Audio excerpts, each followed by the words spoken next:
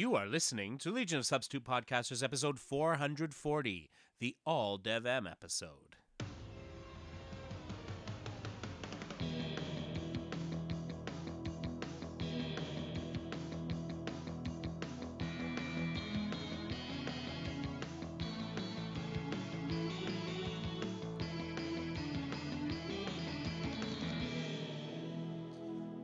And welcome to episode 440 of Legion of Substitute Podcasters. I am Paul French, and today I am Hockey Dad Lad. Ooh, Yep. Go hockey. Well, Go sports, move the thing. it's the sports ball. Took the little girl to the Guelph Storm game tonight because she and her second grade choir were singing the national anthem. So, oh, goodness. Did they have to skate out to do that? No, they rolled out a little carpet for them to stand on because sending second graders on ice would be just too humorous, right? I was wondering how it was going to go. They get to that second A in O Canada and they'd fall on their asses. Ah! Seriously, because my kid cannot stand still, so she would have got out there and just been like, whoop, boom. And and it was one of those things where it's the last game of the season, so they had awards and speeches and whatnot. They had the I guess the GM of the team is leaving, so they had a thing for him. And they had a thing for the goalie who this is his last season there and blah, blah, blah. And so I was thinking like... He's off to go find his teeth. Yeah, exactly. Get all that fixed. And now I had all sorts of theories about where they all need padding and that sort of thing. So she enjoyed it. And usually she makes it to the end of the first period and she's done. This time around, she made it about halfway through the second, and then she was like, Daddy, when can we go home? And I was, okay, let's go. Yeah, we're good. We'd had a little bit of excitement right in front of us because we had great seats. We were just 3 rows back, and a couple of goals to tie up the game within a couple of minutes. And so a bit of excitement, and then I think that was it for her. And she's like, okay, and we're done snacks, and my slushie's finished. I'm out. The slushies. Oh, yeah, slushies, Jolly Rancher slushies. Yeah. Yeah. So, yeah. That sounds awful, actually. The thought of it is, yeah, but she was all about it, so. No, thank you. No. Mm-mm. And how about yourself, sir? I am fine. I am daring well, and I think this weekend I am get some stuff done, kid. Oh, yeah. I was I had to go to work on Saturday, which is not usually what state employees do, but I had to get caught up, and I still need to get more caught up. But I figure 5 hours in the office on Saturday is plenty. And I came back home, did a few loads of laundry because I wasn't home last weekend. I had to catch up on that. I still have laundry to fluff and fold when we get done with this recording, but getting the house more back to where it should be. It's been a bit of a wreck lately, so I think we're coming out of the winter doldrums down here and trying to get back into the swing of things. Ah, yes. So, yeah. And 7 days on the diet. Sweet. I'm not allowed to weigh myself until we're done. So I'll let you guys know. But I feel thinner. I'll tell you that right now. I feel thinner. I don't know if I am, but I feel it. So we'll see. Wow, if you'd run out. Yeah. Yes. If I'd run up what? I was gonna make a crack about Stephen King's book Thinner, but then I thought better of it. Oh, fair enough. Yeah. Like you do. Yeah. Don't eat the pie. Think better of things. Don't eat the pie. No, pie is a lie, just like the cake. Just much like the cake, yes. Much like the cake. The pie is a lie. Desserts basically are bad. Stay away from them. I'm having sweet potato. Sweet potato is now my dessert. Nice. That's my dessert. See, I can have sweet potato all day long. So I'm not much of a dessert guy, so to me that sounds pretty damn good. I love sweet potatoes, especially a little hot sauce on them. I have a sweet tooth. Yeah, well, I have this with cinnamon and ghee because I can't have butter, but I can have ghee because ghee is clarified butter. Okay. Yeah, there are sugars in dairy. Yes, Has yes, lots of them. lactose, Yeah, right? yeah, So this is as unsugary dairy as you can get is clarified butter. So I have it with that. yeah. So As this is as we discussed with the dentist the other day, because she was asking, does what does Ella usually drink? Milk, juice, and we're like, no, never juice, and like she drinks milk or water. And that is it. mhm. That is all. And they're like, I'm doing tons of tea and sugar and milk, coffee. Yeah. So yeah. Tea and coffee. That's what I'm drinking with almond milk or cashew milk. Yay. Mm, I like the almond Yeah. milk. And Yeah. I have to say, I think I may have discovered that I might be lactose intolerant. My Oh yeah. digestive tract seems to have figured things out, and it's like, wow, I'm not having some distress that I was having before. Well, that's Maybe there's always a thing nice. here. Well, we'll Yes. see. We'll see what happens when I go have a cheeseburger and a slice of cheesecake. If 24 hours later I'm like, oh yeah, okay, that's a thing now, Yeah. because I've taken a lot of stuff out of my diet, so And I don't welcome know to if that's the thing. gastrointestinal podcast. Hey, take a drink. I can't drink anything for another 28 days, not 28 days, but like 22 days or so. Oh yeah. See, yeah, I've got 30 days on this. Oh, So see. Okay, we you are. what? Oh, we are on this ridiculous. Ridiculous. Well, okay. So Ella at school, they had this live free day, right?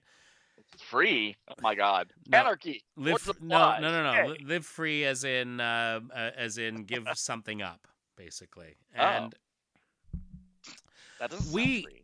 we had somehow conflated this. She's like, "Yeah, there's something we're supposed to give up for a week or something," and we're like, Is "Oh this no." Lent? Well, that's what we thought, right? So we're like, Oh, "Oh no, okay. that's because the great, the friggin' heathen family catches a little piece of information and thinks it's one thing and it's the other." It turns out they had to give up something for one day. We were like, Okay. "Oh yeah, no. So what? We'll give up going. We'll give up going to Tim Hortons for until Easter." Okay. And so yeah, no Tim Hortons, no Thinking Starbucks, none of it's a that Lent stuff. thing. Yeah. So we're thinking like that's what we've got to do, right? And then Yeah. we find out no, they were just giving something up for one day. Mm-hmm. And What was the purpose of that? Just to it's do it? it's just a thing they do at the school, and it's like it's Interesting. it's the idea of thinking of being able to give up things, Yeah. not being too attached to and also thinking of the fact that other people do not have these Do not luxuries have that we these have. things. Yeah. Yeah. Good. And so I get that. That's kind of cool. yeah. So, and again, this is very much a first world problem, but we're like, okay, we made this commitment to the kid that we were going to give this up. We And can't go so, to Starbucks. Damn it! How and will we get so, coffee? so yet, well, yesterday, and so I had decided at some point last week, I was off with Ella for March break. And I had decided at some point there, it's like, okay, so we're staying away from corporate coffee places. And Because Ella interpreted that as any coffee place, right? well, no, it was just like Oh, okay. so we went because one of the days we went to there's a nice nice local cafe that we went to, and we sat there and we had a light lunch and played a game Mm-hmm. before we went to see Lego Batman. Okay. Which, have you seen it? I have not. It's I need to get to a theater. awesome. You're going to love it. Am I going to pee? Am I going to pee till I cry? Many times. You're gonna pee Sweet. till you cry. Probably. You're gonna laugh Oh till no, you I'm pee till you peeing! cry. Yeah. I'm peeing! No. And so we went to this place, and I was like, I deem this to be acceptable because like enough. And so Jan's giving me grief about it. And then yesterday we were out, and the place we were at a thing at the university, and they had coffee, but they didn't have tea. Oh. And so she's like, there's a coffee place down the end of the street, isn't there? And it's like, oh, but I thought we were And she's like, all right, I'm over it. So we have given up the corporate coffee places, but we are willing to use it as an example, to set an example for supporting local business. That's fair. Supporting the people in your community. Very fair. I think so. I think it's I think that's a valuable lesson too. That's doing a good thing. And it's doing a good thing. Yeah. And it's an excellent loophole through this ridiculous thing that we've decided we were going to do. I mean, this ridiculous thing that was a commitment to our child, blah, blah, blah. So there we have it. Comes out. Indeed. So there we have it. Moving into other stuff. Legion news. I got nothing. Yeah, there's not a lot out there. I haven't seen any sort of current newsy stuff. People threatening once again that Rebirth is going to have something to do with Legion. Yay! Believe it when I see it. I'll believe it. Yeah, when we see the it's all breadcrumbs at this point. Yeah, when we see solicits, that'll be awesome. I know that we're seeing some stuff happen in story in a few places, and that's great. It's like they're treating the entire Legion like the Censor Girl story. Like there's ooh. What does that mean? What does that mean? It's so true. Y'all figure it out. Saturn Girl's really Jackie, and she's in Arkham Asylum, and no one knows why. What? And she's gonna take off her illusion. It's gonna be Karate Kid. Oh. And then at the end of the story, Karate Kid's gonna face the viewer, take off his mask, and it's gonna be Ambush Bug. Wow, gotcha. No, I don't know. Because that's another way for Giffen to kill Karate Kid is by making don't him you be know? Ambush Bug. Wow. You know what, Paul? You know what we're gonna do, Paul? Here's what we're gonna do. I haven't done Didio's voice in a while. I need to go back to a con and listen to him so I can ramp that back up again. Absolutely. I need to do that. Oh, you're heading into con. I was just gonna say, how many days until? How many days until I ride the dragon? Until the. Hey.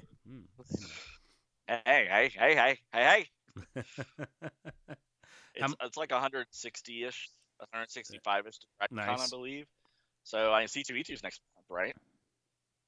April. I believe so. Yeah, they just had like a mini fan expo over this past weekend. I was unable to go. We had other stuff going on, and well, we have the College Royal thing at the university. It's a big tradition for our family. You know, we've been taking Ella to it since she was born, basically, and that's a tradition. So yeah. We were unable to go, but a bunch of our friends did go, and Paul Riches and also Scott Hollows and a bunch of other Toronto podcasting folks, including Groot. Those who know him know what I mean. And yes, he is a crazy Quebecer. Is he a tall tree of a man? Is he? He was doing the I Am Groot thing years before there was a movie. Gotcha. He is dedicated to his craft. Yes, indeed. Yeah, and he and his son Kevin is a big comics collector, and he's he used to be around on the Comic Geek Speak forums as well as the 11 o'clock forums, and so so those guys all came down, but as I say, I'm gonna wait till the summer, and I do want to go. I do definitely want to go because it's a fun group, and it might be an opportunity for me to actually see the elusive Monkey Man. And oh my God, he is so elusive. I thought the Skrull took him hostage. What's going on with him? Oh, I think that did happen. Anything? I think that's exactly what happened. That's not squirrel. Good. Anyway, and so I was gonna check. I was really just kind of stalling for time there so I could check the to see who was there. There we go. Yeah. Yeah. Yeah, I saw the little. I saw the little. I saw the number of bars drop. Anyway, so there were people there, I'm sure. Actually, for example, this sort of midterm convention that they do is where several years ago that's where Scott and Murray and I were able to interview Barry Kitson, and so it's a much smaller show. But you know, they kind of put it in the one section of the basement of the convention hall. But it's a great retail show. Like, this is where sweet. This is where every issue that I bought, Scott was able to find it $3 cheaper right after I'd paid for it.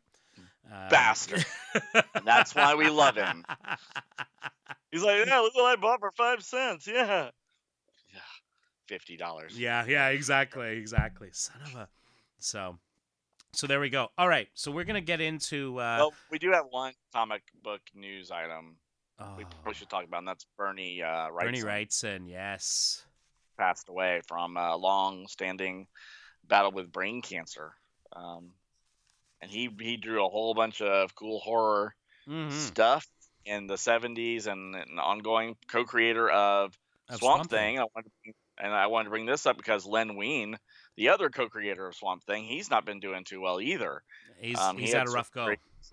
And he could use your good thoughts and everything. So, yeah, pour one out for Bernie and send some good healing vibes over to Len, because indeed, comics legends, people, comics legends. Absolutely, and you know, Grant Mame.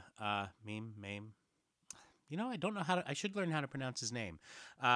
He's a local guy here. Yes. He used to draw. Yes, sure. He used to. Yeah. He drew the issue where Rick Flag died. He also drew and actually plotted The Legend of the Shield from Impact Comics. And fantastic artist. And as I say, a local guy here. And he posted a tribute to Bernie on Facebook today with one of the images from his Frankenstein comic. And that Bernie Wrightson Frankenstein stuff is friggin' gorgeous. Oh my God. Yeah. Just the detail the guy puts into his line work is just staggering. And you know, and he kind of went, you know, he was like, yeah, it's the guy who created Swamp Thing, but he went kind of deep cuts with his tribute to him, and it was there's some beautiful stuff.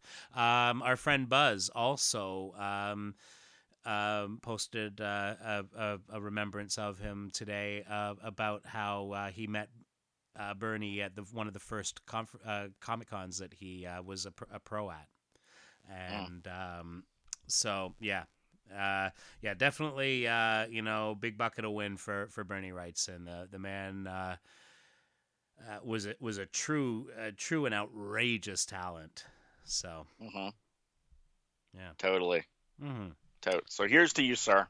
Indeed. And Len, get better. We're thinking about you. Yes. So I guess let's just, before we get into the issues. Yeah, we're doing 2, folks. Yeah, because we're kind of wrapping up. We're kind of wrapping up Tales. Like that. This is the end of Tales. Yep, it is the end of Tales. Yes, Tales. We shall miss ye. And we're gonna figure out what we're gonna do next. And Darren and I were discussing this before the show, which you might hear after the show, depending on how. Depends on Paul's mood. Depending on how fiddly I'm feeling at the end of it all. And fiddle-dee-dee, sir. Fiddle-dee-dee. Yes.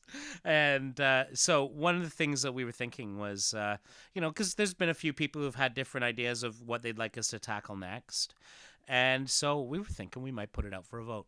And yep, we're going to do these 2, and then we're going to go back and pick up those 3 issues that we missed. Yes, the bridge, the after Prophet and Omen, and then the Baxter.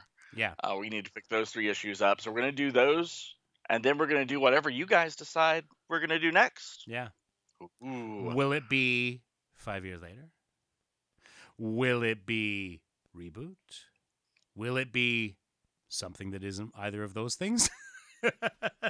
I think we need to put the Archies on the list. The Archies will definitely be on the list because we haven't touched that stuff save for the first issue. Mm-hmm. And it's a blind spot for both of us. So I think It it's, is. It really is. It'll be like reading a whole new series, honestly. yeah, right. And so anyway, so we'll see which we'll see where we end up that way. All right. So so there's a well, not new character. I mean, I think we talked about him before when he showed up in Adventure Comics. But, I figure a little detail couldn't hurt. Fair enough. And I'm speaking away. I'm speaking, of course, of one Dev M. Well, so what can be said about Dev M? He started off as a villain because he came to Earth and caused no end of heinousness for Superboy. Was he before Mon-El or after Mon-El? He was 1961, June of 1961, and Mon-El. As we check the interwebs here. Yeah. I'm asking because the two characters are very similar in their origins setup, at least at the beginning in the stories. What is, hey, I was rocketed here by your dad. Yeah. So Mon-El was for each other. Both share an artistic creator at least. Mon-El was created by Robert Bernstein and George Papp, while Dev M was created by Jerry Siegel and George Papp. So, Superboy 89, June of 1961. That is Mon-El. Okay. And Dev M. And I had this up just a moment ago, but There we go. And so June 61 for Mon-El, June 1961 for Dev M. Wow. They appeared the same month. Same month. Yeah. So, yeah, it really is a chicken and egg conversation at this point, isn't it? Because they're both the same character on the surface. And to note, two different writers. One's the same artist, but again, also the same editor. Mort Weisinger? Yeah. Yeah, meanwhile, Mort Weisinger's like, yeah, whatever, kids will buy it, it's fine. Yeah, it's not like they're not reading both books. They don't read it. Yeah. Get out of my office. So bring me a 15-year-old boy to yell at. Rawr. Yeah, so originally he was a Kryptonian juvenile delinquent that attacked Superboy. And after being thwarted by Superboy, he traveled to the 30th century, where he became an occasional ally of the Legion of Superheroes. Yeah, the thwarting. And I mean, we didn't see a lot of him. Like, this is probably the most love he got. Yeah, like probably. The stuff we're going to cover tonight is probably the most we saw of Dev M. And we saw him, in his first story, obviously, back then. Yeah. And then he got sent to the 30th century. He took the easy route, though, didn't he? Didn't he time travel? Yeah. He didn't spend 1,000 years in the Phantom Zone because Superboy's a dick. Yeah. Superdickery.com. Superdickery.com, kids. So, yeah, he doesn't have all the mental flaws of Mon-El, I guess you could say. Yeah, exactly. Now, a couple he has other mental flaws, but we'll get to them. Well, and there's that, and then post-crisis, they, of course, you can't have anything that references Superman in the. There were no more other Kryptonians too. I mean, at that point. Period. Dev M was retconned out, basically. Yeah. Wasn't he at that point? Well, he became a Daxamite. Oh, okay. Right, well, and he showed up. He showed up in the Time and Time Again storyline in Superman, and that crossed over into the Legion when the moon was destroyed. And in fact, gotcha. He was a part of that. So, post Infinite Crisis, he was once again made a Kryptonian who was a criminal that had been sentenced to the Phantom Zone. Mm-hmm. And Phantom Zone, wait till you see. And just wait till you see Lego Batman. Well, he was in Man of Steel too. He was played by Rivard Dufresne. He was the big hulking one who took the place of Non. Exactly. In the trio of Zod, Ursa, and Non, they changed that to Zod. What was her name? Was it Faora? Crap. Faora and Dev-Em. Even though his name's never said, it's a credit in the credits. So. Yeah. Was it? I'm just trying to see. I think it was Faora. I think that's right. Yeah. I could be wrong, but I don't think I am. God knows I'm not watching the movie to find out. Not again. Let's yeah, keep talking, I'll find out. Yeah, Faora Huel. Gal Gadot was actually offered the role originally, and but she refused it because she was pregnant at the time, and so turning it down allowed her to be cast as Wonder Woman. So there we go. So it worked out pretty well for her, didn't it? Totally it did. All right. And so, So Dev-Em, Herm. Yes, Dev-Em. All right, so that's it. Once upon a time, a Kryptonian, then less Kryptonian, more Daxamite, then Kryptonian again, and that's kind of where it ties into the Man of Steel thing. So yes, so pre-crisis, he is a juvenile delinquent, took Jor-El's warnings of Krypton's impending doom seriously enough to place himself in suspended animation in an orbiting space capsule, and when the planet exploded, he went into space, eventually lands on Earth, imprisons Superboy in the Phantom Zone, assumes his identity, tries to destroy the Boy of Steel's reputation, and then frees Superboy and leaves the 20th century, going to the 30th century. Well, ain't that a blip? Nobody in Smallville believes Superboy's story of the imposter, so he has to use a cover story that he was acting under the influence of red kryptonite in order to restore. Kryptonite. Yes.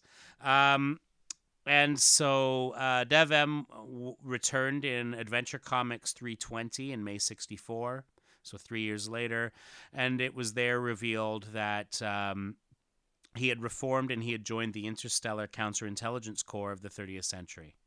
Mm-hmm. He was reluctantly offered membership in the Legion, but he turned it down. And despite his occasionally abrasive nature, Dev-Em aids the Legion on several occasions, most notably Great Darkness Saga, because we did see him there. But yes, we did. Yeah, we didn't see a lot of Dev-Em outside of those stories. Like I say, well, yeah, he was just there with the heroes of Lalor, the Subs, and the Wanderers, real quick, in and out. Oh yeah, so. Yeah. So post-crisis, pre-Zero Hour, he it was of course changed, and now that Superman was the only survivor of Krypton, because he is. Yeah. Now here's what's interesting. Actually, there's a couple of things here. In Who's Who in the Legion, which came out in April of 1988, so 2 years into No More Superboy. His entry in Who's Who in the Legion states that he is David Emery, who was a resident of Titan. Yeah. Who used his mental powers to give himself Kryptonian-style superpowers. And it says here, this origin is never used in any actual comic story. Thank you. Yeah. Dev-Em later appeared in the Time and Time Again storyline, in which the Man of Steel bounces between the 30th century and the 20th century. Superman encounters Dev-Em, now portrayed as an insane Daxamite, who is a full-grown adult whose powers rivaled Superman's. He tried to destroy the Earth's moon, but was challenged by the Legion. He made short work of Superman, Laurel Gand, and the rest of the Legion. And then he was seemingly stopped by shrinking Violet as she shrunk to a small size and entered his ear, scratching his insides. However, he soon initiates the Dominator's covert triple strike program, destroying the moon and causing massive damage to cities across the Earth. In the aftermath of Infinite Crisis, in which Kon-El died, a man going by the name Dev-Em is seen as part of a cult of Kryptonian worshippers in 52 issue number 4. He is revealed to actually be a psych ward refugee named Derek Mathers who has a history of fraud. Then later, we had the, Last Sun storyline. Do you remember that? Mm-hmm. Which was vaguely. Jeff Johns co-writing with Richard Donner and Adam Kubert drawing the pictures. And they presented a new version of Dev-Em. This Dev-Em was a renegade Kryptonian being held as a prisoner for murder and perversion. As with most Kryptonian prisoners, he's sentenced to the Phantom Zone. He attacks Superman there, but is eventually taken down by Mon-El. It all comes full circle. So there you go. It does, doesn't it? Sometimes it's a dark circle. Oh, very dark circle. Oh, I do see what you did there. Yes. So there we have it. And it is there is the upcoming TV series Krypton. Dev-Em is supposed to appear in that. Oh, okay. Well, that would make sense since Mon-El's, Mon-El. Mm-hmm.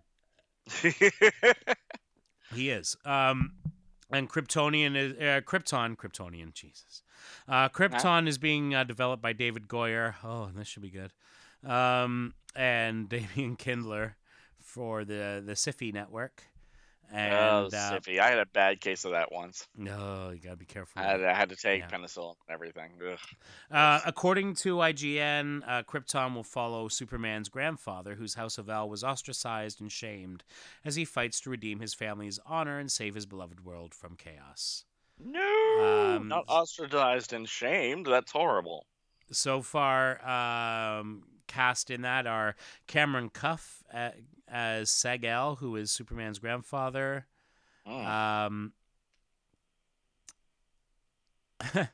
Athletic, quietly confident, and in his 20s, as he's portrayed here. A younger version of the grumpier character from the comics. Okay. Georgina Campbell as Lyta Zod, a reluctant cadet and warrior in the Kryptonian military in a clandestine, forbidden relationship with Seg-El. Oh, hello. Yes. Hello. Yes. Chicka-bow, chicka-bow. Yeah, and Georgina Campbell was actually born in the same town as my mother. Oh, sweet. Maidstone, England. Ian McElhaney as Val-El, who is Seg's grandfather, who defied death by going to the Phantom Zone and is a staunch believer in space exploration. I defy you, Death. This is me defying you. Yeah. Wow. He's perhaps best known as Barristan Selmy in Game of Thrones, or at least recently. And he was General Dodonna in Rogue One. It sounds like he's going to be the bad guy just because he's trying to stay alive. I don't know. Yeah, who knows? Elliot Cowan as Daron Vex, who is the Chief Magistrate of Kandor. And he is charged with defending Krypton's oligarchy. Are we getting Nightwing and Flamebird? Because that would make me, all kinds of happy. Wouldn't that be just the thing? It would be the thing. I would be like, ooh, happiness. Yay.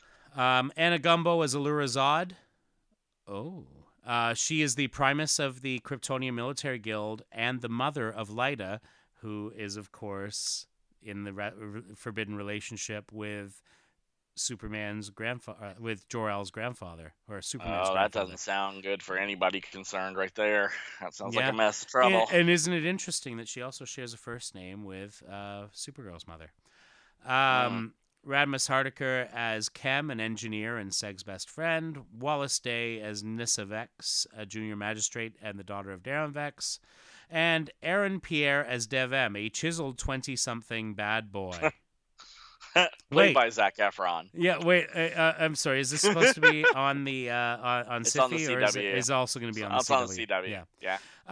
It is actually Aaron Jordan Pierre, who is a professional footballer who plays for the Wycombe Wanderers. Wanderers. Oh no, not that. And apparently has gotten into acting. What's his name again? This can't be right. What's his name though? Evan Jordan what? This can't be right. Are you reading fake news? I think I am. It is the enemy of the something or other. Oh goodness. Anyway. Yeah. Anyway, so production on the pilot was well, I don't know if it's even been filmed yet, so we shall see. But there has been an order for the series, so Hey. Yeah. Anyway, so that is sort of what we know so far about the show Krypton. I gotta say, I'm kind of indifferent to it. You know, it's I don't know. It's kind of like I liked Gotham when it first started, and I watched a bit of it, and I dropped off very quickly. I think I got halfway through the first season, and then I just kind of lost interest because if I'm gonna watch Batman, I want to see freaking Batman. There you go. But if I'm going to, because it got kind of twisted from what the original vision was. If it had stayed as Gotham Central, which was the original thing, it was going to be like the Gotham Central series. So what's it like being in the police department in Gotham City? But then they started making the villains a bigger part of it. Well, that's because they learned that the villains are entertaining. Well, and justifiably so, because the guy that they have playing Penguin is he's pretty amazing. He's fantastic, without a doubt. The shining star of the series, and so I get that. But it's one of those things where they've started. They went so deep with it. It sounded originally like it was going to be there were going to be a few characters peppered in, but then everyone's showing up, and I don't know. I just kind of lost interest, and they noticed the more of the Batman villains they put in there, the more people would tune in, and I think the other thing is about that, Paul, is we have a lot of things to watch. Well, that's it, and we didn't before, so people are having to choose what they're watching. You are so right. It's gonna go to the wayside because the average person does not have 30 hours to watch TV in a week. It's an absolute embarrassment of riches. You're totally right. It totally is. And so let's not. I shouldn't look the gift horse in the mouth here. Well, I mean, if it was bad and it was the only thing we had and we hadn't had anything for 5 years, we'd all be like, "Oh my God, did you see that? It was amazing." And quite honestly, it's not bad at all. It's actually really well done. I just I just had to cut some stuff, and it's just time. It's just there are only so many hours in the day, and and I find I'm like. And you're a busy professional dude with 2 girls and a wife, and you can't sit and watch TV all the bloody time. You have other things to do. As much as I try to, and yeah, I know, but still. This morning I was getting caught up on some stuff with the girls, and we watched Flash, and then I was catching up on Legends because I'm like 5 behind on that. I'm about 9 behind on Arrow. Even the stuff that I watch, I'm that far behind. Yeah. So yeah, I think that kind of went early on because I realized, okay, you've got 12 episodes sitting on the PVR that you haven't got to. You're not getting to this. It's time. Yeah, it's time. And what's going to happen is you're going to end up not getting a recording of something that you actually do watch. And again, first world problems. I am lucky that these are the kinds of problems I've got. So yeah. Yeah. That's all I got. I'm all caught up on Flash and Supergirl right now, though, which is exciting because this week is the musical episode. Music Meister with Darren Chris. Darren Chris, I yeah. believe. Yeah. So yeah. my girls are gonna lose their minds over this. It's gonna be awesome. Oh yeah. Yeah. I'm gonna be watching that one for sure. It will be Out fantastic. of context and continuity, I don't care. I'm gonna watch that one. I don't think it'll matter much. Probably. Much. Yeah. Probably not. So anyway. I hope they call it DC Comics Presents or something. That'd be fun. You know, they do a lot. They throw in so many little nods, Little Easter eggs. Well, one of the episodes of Legends,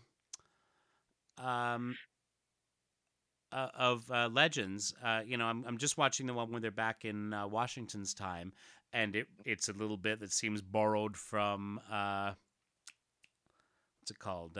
Time Masters. The whole, you know, kill Washington, replace him, you know, that whole idea. But there's one of the episodes that I have not got to yet is where they go back to King Arthur's time, and it is the episode is called Camelot, 3000. Like that's a fanboy nod. Because totally and what I love about it is not just a fanboy nod, that is a deep damn cut fanboy nod. Mm-hmm. Yeah, it is. 1984 or 5, was it? Yeah, it was the first maxi series. Hey, right? Because the first mini series that they did was and it was World of Krypton, and then they did Legend of the Batman, and the Untold Legend of the Batman. Sorry, which was Len Wein, as we earlier discussed. And Secrets of the Legion was around that time too, and then right after it, those were like the first 3 miniseries. Around that time, Marvel did the Frank Miller Wolverine series. So you know, that was kind of a time what they were trying different formats. Yep. And so the you know, Camelot 3000 was basically designed to be a series that took place 12 issues 1 year. Took them about 2 years to do, but yeah, totally. But you know what? They got it done. Yeah, done. And I look at you know, I've got the trade for that sitting on the. I've got all the issues, and of course, as soon as I got the issues, they announced a trade for it. So so I got that, and it's gorgeous. I mean, it's Brian Bolland. Like, there are not a lot of certainly in American comics, there are not a lot of Brian Bolland interiors. True. And they are all over the place here, and that is what it is. And you know, I mean, yes, in 2000 AD, you had a lot of Brian Bolland interior work, but you know, for many of us who didn't read 2000 AD, he's a cover artist. A fantastic cover artist, one of the best. Well, see, I guess I got spoiled because my first comic, there was Brian Bolland interior art. The Batman versus Green Arrow Black Canary chapter in JLA 200. That's right. Has about 7 or 8 pages of Brian Bolland art. Yeah. Seriously, if you don't have JLA 200 somewhere, I don't know what's wrong with you. I don't know what's wrong with you. You know, not to the absolute best classic satellite JLA story out there. Yeah. Boom. Yeah. There, without a doubt. Without a doubt, baby. JLA 200, awesome. Avengers 200, less so. So, much less so. JLA versus Avengers, though. Holy mother of God. Anyway. Exactly. Anyway. Thank you, Kirk and George. Thank you. Anyway, with that, we're now we could be at a con with coffee, as long as it's approved by Ella, and just yes, sitting there, and, or after Easter. Yeah, after Easter would be good. All right, so we're almost an hour in. We should probably get to these issues. Oh, must me. Oh my! All right. It's Tales of the Legion of Superheroes number 324. And 325, we're going to do 324 first because that's how it makes sense. On the cover, we have a cover by Jurgens and Ordway. And we've got Mon-El and Ultra Boy and White Witch beating up on some Dark Circle people. Something I want to point out. Ultra Boy has the same crazy face that we saw on last issue's brainy face. Yeah, he's got that. Yeah. But pterodactyl face or something. But I don't know. this cover looks much better, and I'm not. Much better. I'm a big Carl Kiesel fan, so I'm totally not ragging on Carl. No, I But don't think so. Ordway over Jurgens is a really nice match. And is. it's interesting. We've got Ordway and Jurgens, who would of course later become the big architects of Superman, leading right into actually that that whole time and time again story. You know, call me immature, Paul, but every time you say Jurgens, I need hand lotion. So. I know. He does draw a fine male figure, sir.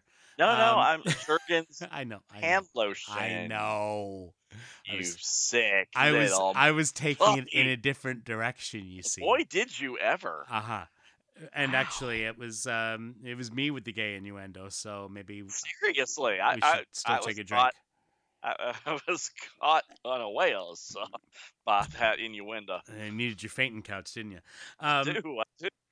But we would see Ordway over Perez in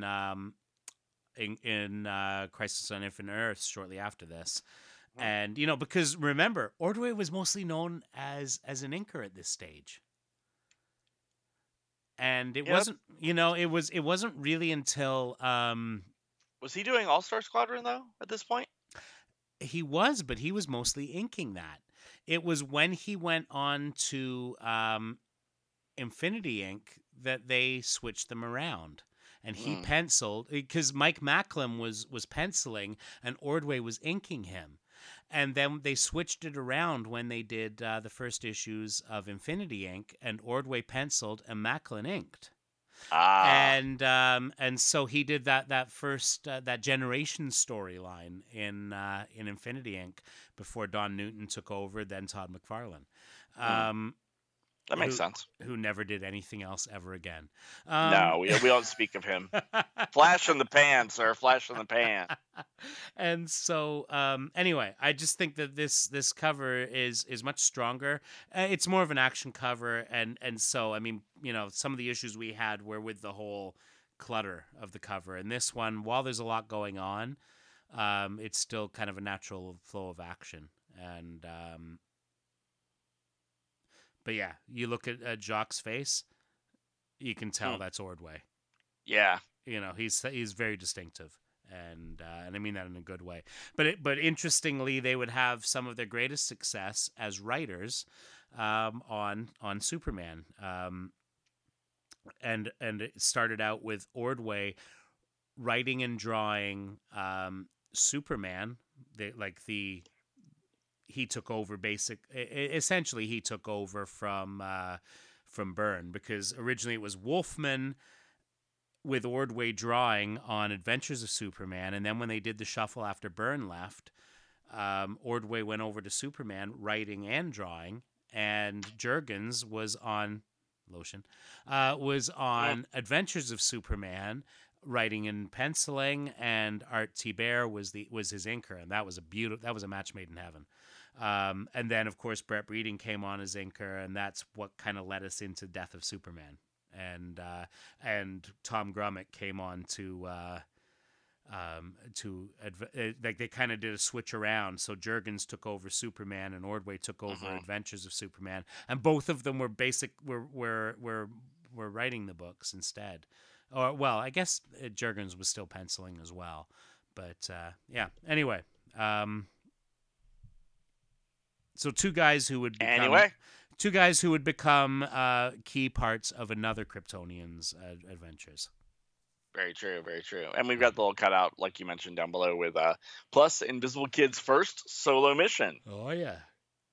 Well, yippee skippy for him. Yeah. Yay. Except for those other ones where he went into the place with the stuff. Yeah. Except for all those times when he was alone doing recon. Yeah, this is his first one. And really, I technically will tell you it's not really his first one. So I have issues with that. But we're going to open up. We have a nice splash page where the characters are surrounded by death and destruction, although you don't see any bodies. No. Give them that. It's, well, kind of, sort of. Oh, wait, there's one. There's one body down there, but you can't really tell what happened to him, and I guess that's a good thing.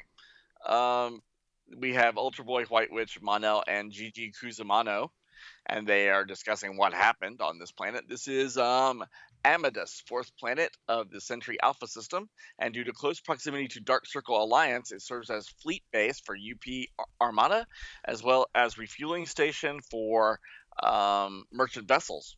All those Yeah. nuclear vessels, Nuclear vessels, yes. nuclear vessels, yes. Um, and so they're like, it was horrible. Thousands of voices screaming in agony, thousands of millions of people suddenly crying out and suddenly silenced. Anyway, and the parents are like, well, yeah, but you couldn't have done anything by yourself, Gigi. And they're trying to console her for just calling her instead of actually getting involved in what went on here. And they're like, yeah, if you weren't alive to call us, you'd be dead, and we wouldn't know about this. So, and she's like, but you don't understand. She's got a case of angry woman, Oh. which is fine to have because she's angry because of Sunboy. That whole Sunboy thing is still bubbling under the surface, because apparently something went on in the Legion of Substitutes special that gets addressed here, and this is why things happened the way they did, because it was supposed to be Siobhan here, right? So yeah. Right. So Gigi is blaming Dev M. She knew it was him. It was only one attacker. Who else could have possibly done this? Except maybe Monel, who's actually right here.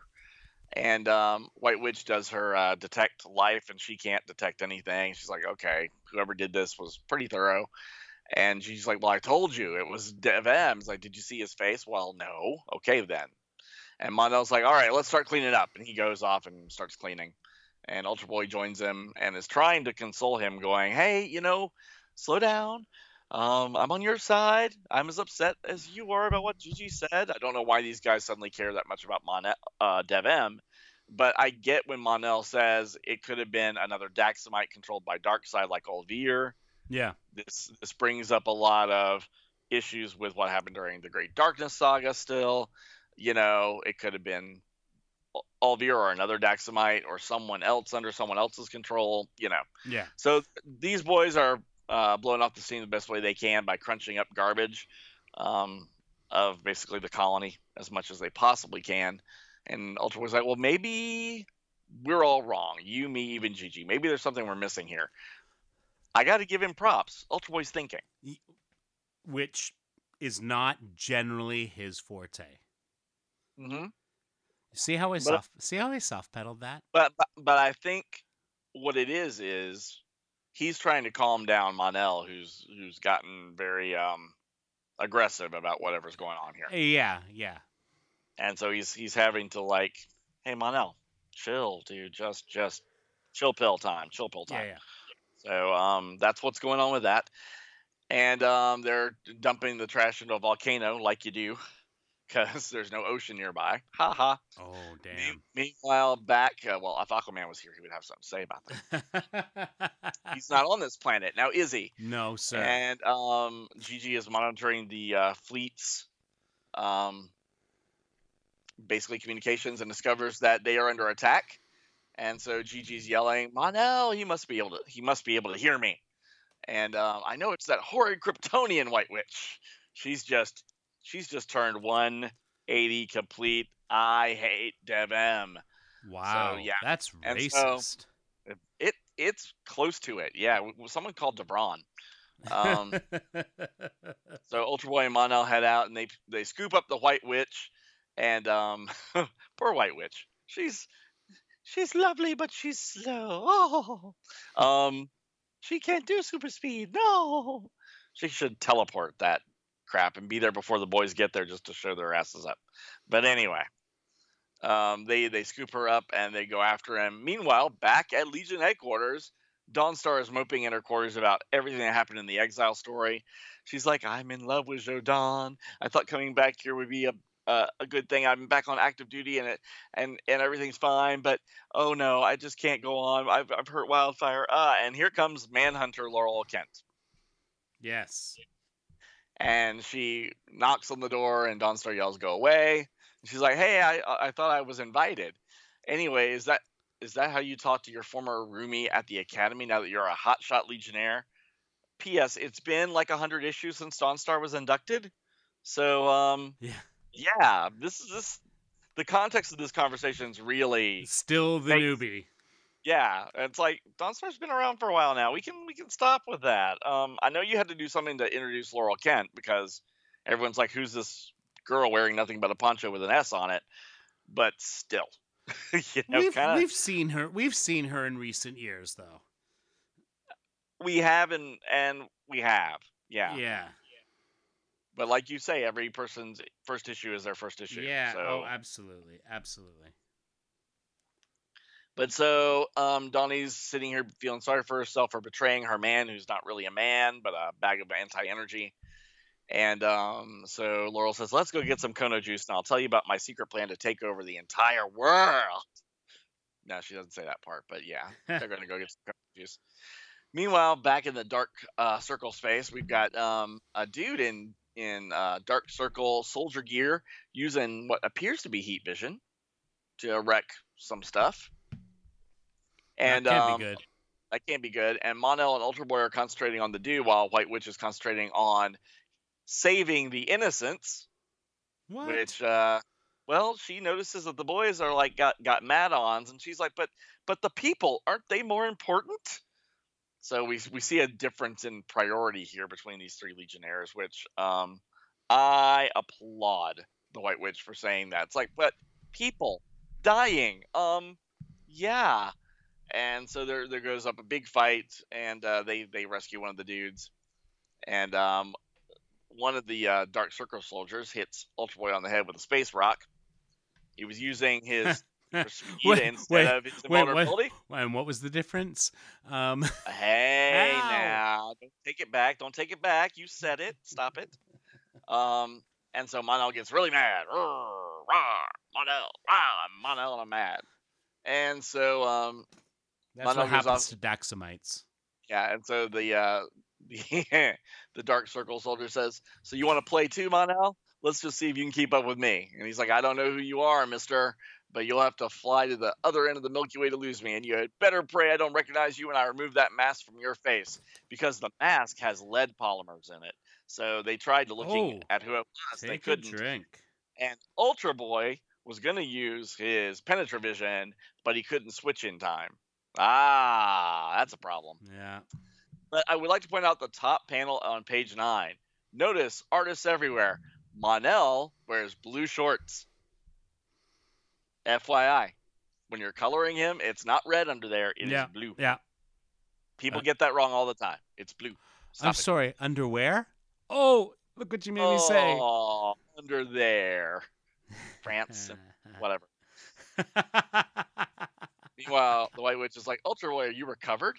And she's doing her mystic mojo. It's like, yeah, I think so. He caught me off guard. Didn't expect that creep to be so strong. Well, if you thought he was Dev-Em. Yeah, right? You thought he was a Kryptonian.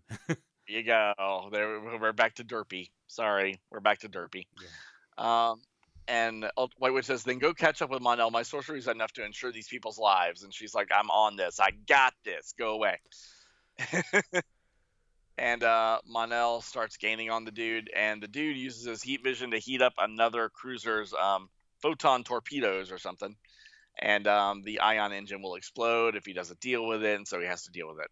Meanwhile, we get a really bizarre one-page diversion from all this with the new warden of Takron Galtos and the Persuader. Yeah. This is the dumbest page ever. And that's saying something. I'm saying this because this never gets followed up on. I think maybe this was setting up something with Persuader and Takron Galtos, but then Crisis came along and Takron Galtos went away. Yeah. And Persuader was recruited by the Emerald Empress to be in the new Fatal Five. So. What is and I don't think we ever saw this Warden again. We saw Warden to Softwind. No. Yeah, I don't remember seeing this guy again. Yeah. So, I'm going to skip it because, really? Why does it matter? Yeah. Going back to the Dark Circle stuff. And we're abbreviating tonight because we are doing 2 issues, guys. Yeah. So there's for that. These are on Comixology, so please go download them. Yeah. I mean, we're not here to We're not here to read them, the comics. No, We're summarizing. I did that already today. Yeah, so. we're kind of doing a plot run through. Yep. Again. Yeah. So the three Legionnaires are speeding off towards the direction where the bad Dark Circle soldier went off to. And Ultra Boy's like, well, don't you have any spells for tracking? I'd hate to lose them around here. And the witch says, no, Ultra Boy, I prepare only what I intend to use. And I was expecting to battle and save lives, not this. And Ultra Boy's like, but how can any of us know for sure what to expect when we go on a mission? Maybe I'll understand your power someday. They always have to put that limit on magic characters to say, well, if the magic character could do it, then why can't they just end the story now? Yeah, So exactly, yeah. They've got to introduce that somehow. And then we get Legionnaires, you are trespassing in Dark Circle space. And it's Dev-M's voice, and there's the dude. But there are 4 other of them, so there's 5 Dev-M's. And 2 of them grab Ultra Boy. It's like, time to let my invulnerability take over, he says. Well, that's probably a good thing. Hey, Dev-M, why not come over here and join the fun? And one of the Dev-Ms says, sure, Ultra Boy, but the White Witch is my first victim. What? And she is not there anymore.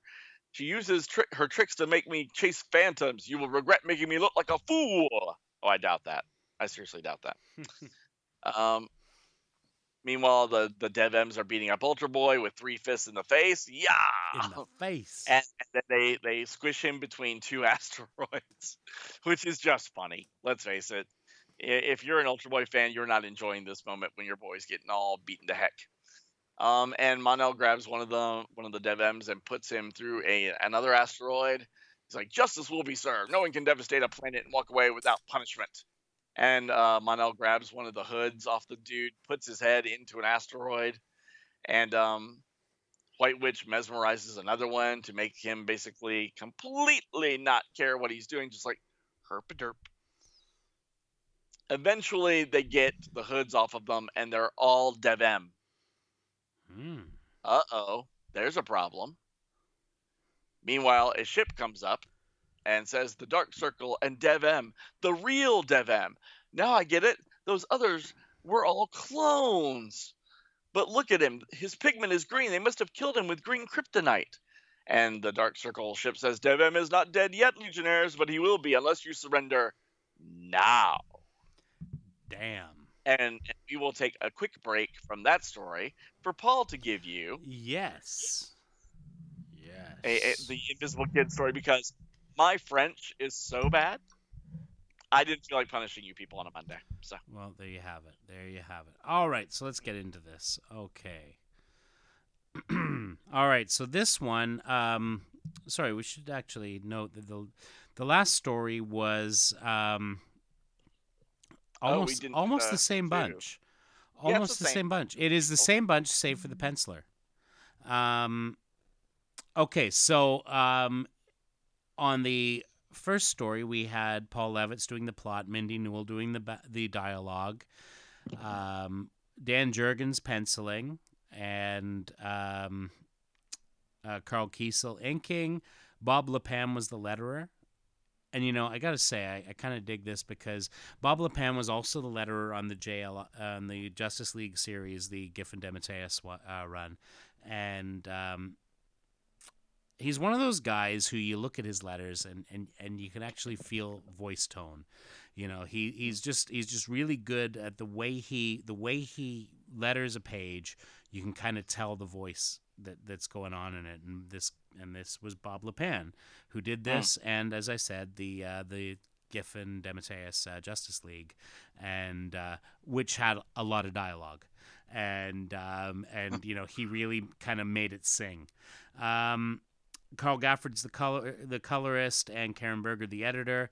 So that's for the first story, and in the second story, all those things are true except the penciler and the inker. Penciler is Ernie Colon, who, of course, is no stranger to Legion stories. We saw him on Legionnaires 3. We've also seen his work. Of course, he was the guy who did the visuals for Amethyst. And Gary Martin is the inker. Okay, so we are at Global Products Plant 7 on the Ivory Coast of Africa, which is, of course, where Jacques is from. He says, I believe even my teammate Brainiac 5 would be as impressed as I with this technical wizardry, Emile, mon ami. And he says, Jacques, you are still the gallant one. I'm going to give him a regular voice. Just so y'all know the difference. He says, we both know cardoholography is a simple matter compared to the wonders you've seen as a Legionnaire. Well, there we have it, yes. And Jacques says, only to you, my old ami. My old ami. There's a lot of, back and, Weird, back and forth. No one would say that. And he says, but your message said there was trouble, eh? What is it? You look well. Is Marie? He says, no, Jacques. Everyone is fine. Just fine. Merci deux. And so I think that's supposed to be. Oh no! Thank God. Okay, that works. I don't know that that's how people say that in French. He says, and global products, c'est très prosperous, doing marvelous. He says, then pourquoi? He says, it is me. Yes, it is me, Jacques, or rather, my mind. I am being driven mad. And he says, I am familiar with madness, Emile, because of my sister. I see no signs of insanity with you. He says, no? Come, let me show you something. I have the finest workers and equipment here. We have made perfect maps of every planet in the United Planets, except for one. Or so? Orsed. Ooh. I guess. O-R-S-T-E. Yeah, good grief. I like this profile of Jacques. It actually gives him a kind of a different look than what we're used to. But I like the look that they give. Sort of more of a lithe look to his profile. Anyway. And he says, but Emile, it is only one map. Perhaps your machinery has, how you'll say, a glitch? He says, it has been 6 months, Jacques, with the same result. Toujours. He says, imperfect reproductions or nothing at all. Watch. Siran, run the Orsed program. And he says, not me. Last time I ended up in the infirmary. He says, just do it. He says, okay, you're the boss. And Cam and this guy. It's not Cam. He's a Durlan, but not Cam. All Durlans look alike to me, Darren. Oh, clang-a-lang-a-lang, bitches. Yes, you're right. It is a Durlan. And he says, looks okay so far. And then there's a ka, as in kablam. He says, oh. That's close enough. Take a drink. Kablam. Yeah. And I'm guessing the Durlan was incinerated because he doesn't appear anywhere. Yeah, that was his last look. And the other guy says, yeah, again. And Jacques is. So I guess we don't need to we don't need to call the cops for a murder in the lab. Yeah. He says, what a mess. Emile, are you hurt? Can you hear me? He says, they don't even care. The Durlan's like, whatever. Yeah, but that's how people are about Durlans. I know, it's horrible. Yeah. This is horrible. Horrible. I'm saying it's terrible. It's just terrible. And I say this not to diminish any movements or anything, but Durlan lives matter, people. And he says, oui, Jacques, do not worry. I am fine. I have a favor to ask. He says, I seem to be stuck. Perhaps you could pull me out? And he says, you will think me crazy now, won't you, Jacques? He says, Mes alors, I understand. I am mad. For there can only be one answer to my problem. And he says, I fear we are... Merci beaucoup, mon ami. Never did my terminals behave like that. I fear we have made them angry, Jacques. And he says, them? And he says, come on, Emile. And he says, I'm a legionnaire, not an exorcist. And I am not comfortable with computers or mysteries. But for you, I will try again, Emile. And learn all we can about Orsed. This trouble cannot be a coincidence, eh? I would say no. No. So we get back to Legion HQ, and we see Violet kicking a big old robot's ass. Her reaction time is up 38.763%. Woo! And she says, don't quote me numbers. I'm not interested. Just fight. To which he says, as you wish. Snick, snick, snick, snick, snick. As you wish. And she shrinks down and says, pretty slick, fella, but first you have to catch me. Going down. And up. And she goes to full size and lays him out. And Jacques says, bravo, mademoiselle. Magnifique. She says, who? Oh, Invisible Kid. So, who else in the Legion would say mademoiselle and magnifique? Really? Yeah. Say, wait. Just saying. Wait, tell That's us? not block you're looking at. Yeah. I know. Right? Tell us? Come on. Ocean, that was amazing. He says, I am sorry if I startled your shrinking valet, but I did not mean to. But I did not want to break your conversation. And she says, that's quite all right, Jacques. So what's up? She says, obviously you've come looking for me. We both know how out of place you are in here. Don't tell me you're running for leader, too. Brainy was just in here a few minutes ago, an element lad about an hour before that. Happens every year. Legionnaires turn into baby kissers, handshakers, and promise you anything competitions. It's true. Yeah. It's true. And he says, no, mademoiselle. I am not interested in being Legion leader. But if I have a problem, and I believe you will come to see your part in it. He says, okay, Jacques, shoot. As you know, I grew up in the Ivory Coast area of Africa. A beautiful country still. With miles of untouched wilderness, yet not without technology. And she goes, okay. And he says, Global Products has many plants all over the lands, but they do not disturb the peace of life there. Many of mes amis are employed by them, which brings me to my problem. So we get back to the lab 48 hours later. He says, I hope you know what you were doing, Jacques. Remember the last time on Amine. He says, s'il vous plaît, Emile. Sit down, but do not worry. It is necessary to run the ORDS program again if we are to get rid of your terminal of ghosts. And then he goes invisible. He says, Mon Dieu, he has gone. And he says, no, Emile, I am still here. Only invisible, eh? Now stay very quiet. And, voila. And they say, I wonder what's the matter, Vino. And he says, something's disappearing. Lubby, you fool, let's go. And he says, but Vino, don't you think we could get caught out here like this? Someone could see us if they look carefully. We just have to chance it, you fool. The whole terminal was going, and I'm not sure why. See? Nobody around. Stay low for a while, Lucy. Luby. Luby. And then Invisible Kid shows up there and says, How low is that, messieurs? And they say, uh-oh. Says, you little men from Imisk. Oh, from Imisk. Sorry, I'm just like this tiny page. Yeah. He says, cause huge problems for mon ami Emile. Yeah, that should have been obvious to me. He says, it is not enough your terrorism disturbs the peace of your home system. Just try and catch us, they say. We will shrink down until, hey. And he says, no, messieurs, you will not. No. And he sprays them, and they're like, he won't get away with this. Say, Vino, what happened? Where are we?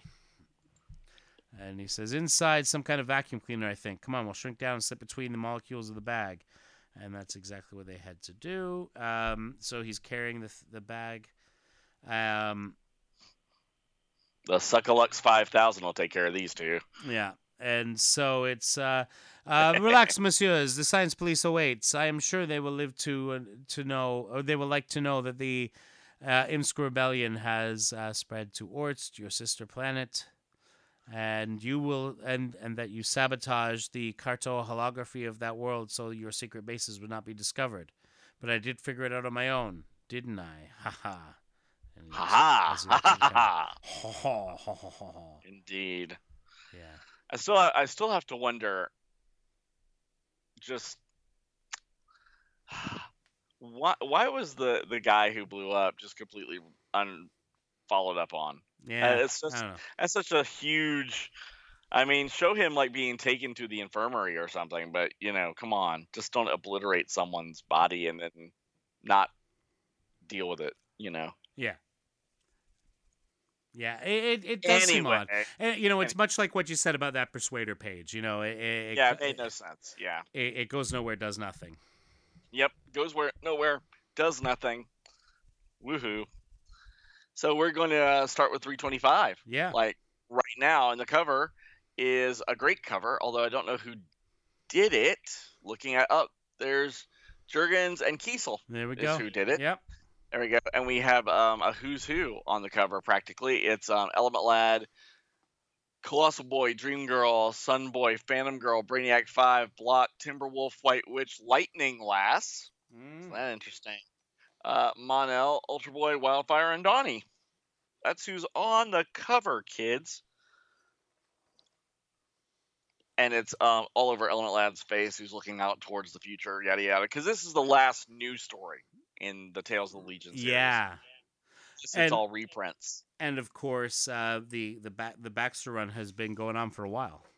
Yeah, 12 issues. Yeah. So, but the next issue, this will be they'll go back in time to do those 1 through 12 of the Baxter run. So. That's right. So open up and it's Tales of the Legion of Superheroes 5 to the Infinite Power, and there's Dev-Em hanging there in some kind of genetic gloop soup, I guess. Yeah. Looking very green. And we have Ultra Boy and Mon-El and White Witch, and Paul Levis did the plot. Mindy Newell did the dialogue. Dan Jurgens penciler, Carl Kiesel inker. Gaspar is the letterer.